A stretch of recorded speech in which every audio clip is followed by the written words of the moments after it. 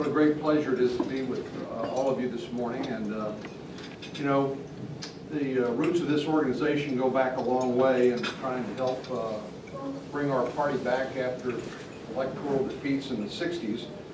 And I think that no time in recent history is it more important that we look back, but also look forward as a party to try to figure out not only where our opportunities are today, but what our responsibilities are for tomorrow as we look forward to a good November 2010.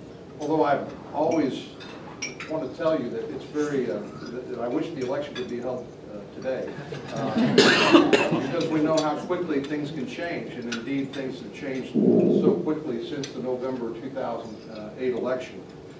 Well, we know there's a lot of intellectual ferment going on among Republicans trying to figure out that when we return to power, not if we return to power, but when we return to power, what kind of party we will be and how we will govern once we're given the reins back to government. But we know that there's a lot of really exciting things happening, from Scott Brown in Massachusetts, which I want to talk about a little bit, and people like Paul Ryan, who I just think is one of the great stars of our party, and I think it makes me feel better and get more excited when I see these new faces and new voices and step up and take on someone as powerful as the President of the United States, and in a very respectful, of course, sort of way. And so, and I think there's also, in addition to concern about Republicans being in opposition, that we come up with constructive alternatives to the command and control agenda that we see coming out of this White House and this administration. Of course, like one of the things I think that's characterizes the age we're living in is an age of instantaneous communication. And I'm not just talking about the 24-hour cable shows and talk radio. Now it's Facebook and Twitter, and I would be remiss if I didn't invite you to follow me on Facebook. I actually like to go on and update those accounts on a regular basis myself, which makes my friends happy, it aggravates my critics, and it makes my staff extremely nervous, I can assure you. We see also there's nascent political movements around the country, like the Tea Party, and a lot of the folks who went to town hall meetings in August expressed their concerns. Many of these folks have never participated in politics before, and they're not really quite sure how to do it, although they do believe in exercising their First Amendment freedoms to assemble and express their concerns about what they see happening in Washington. My own view is that Republicans ought to welcome these newly active Americans and into our midst, and to the extent that our concerns are their concerns and vice versa, that they ought to be worked out, any differences ought to be worked out in our Republican primaries. Because the last thing we want to do, I think, is to force them into a third-party effort which will invariably elect Democrats, as it did in the 23rd Congressional District in New York recently. Well, you know, it's amazing that we are where we are, and it's amazing this White House is as tone-deaf as it is. They think that they have a communications problem, so their objective is to roll out the president even more and more, probably the most overexposed president of the United States in American history. And they think it's about campaign tactics and strategy. Well, of course, the setting in which all this occurs is when unemployment is at certainly unacceptable highs, 9.7% for the country.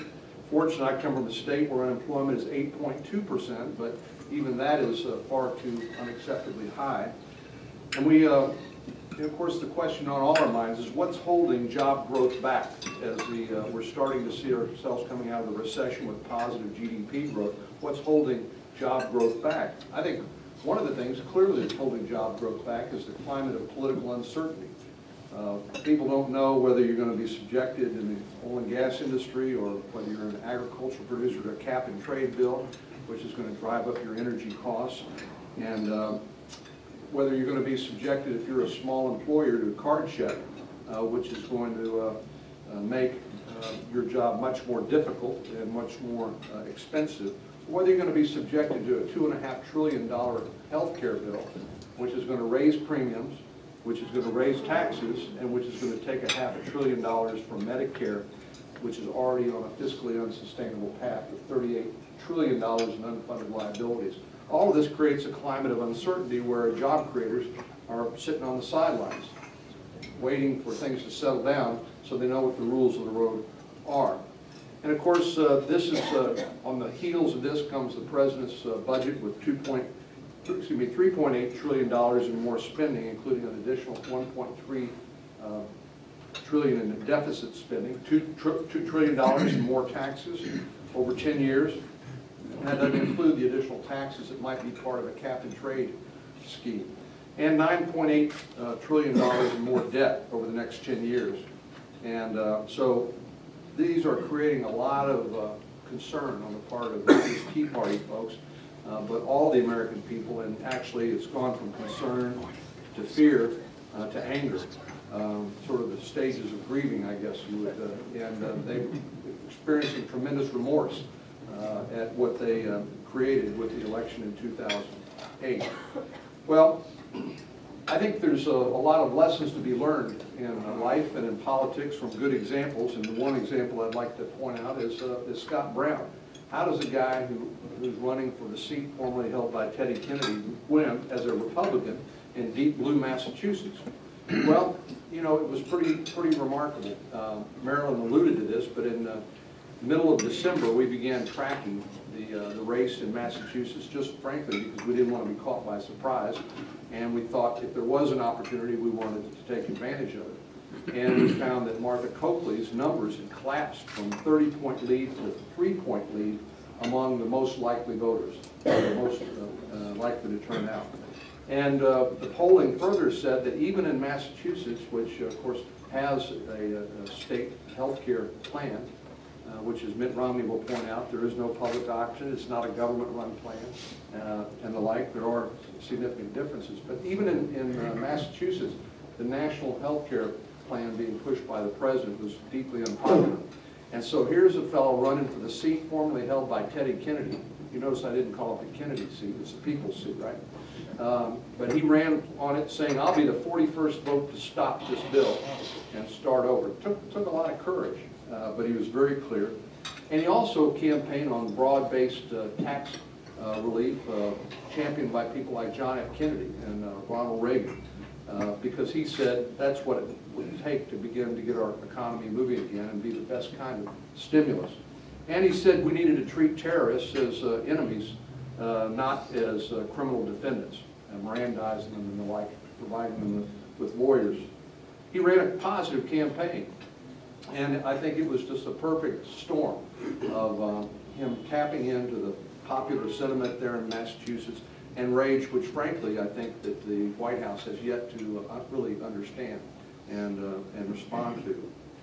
Well, in November of 2010, obviously we have about 19 Republican seats up, 19 Democratic seats, and we're seeing great opportunities, mainly because we have great candidates. People like Rob Portman in Ohio, Roy Blunt in Missouri, where you're seeing a clash of the two political families and dynasties in Carnahan and Blunt. But I like Roy's chances a lot.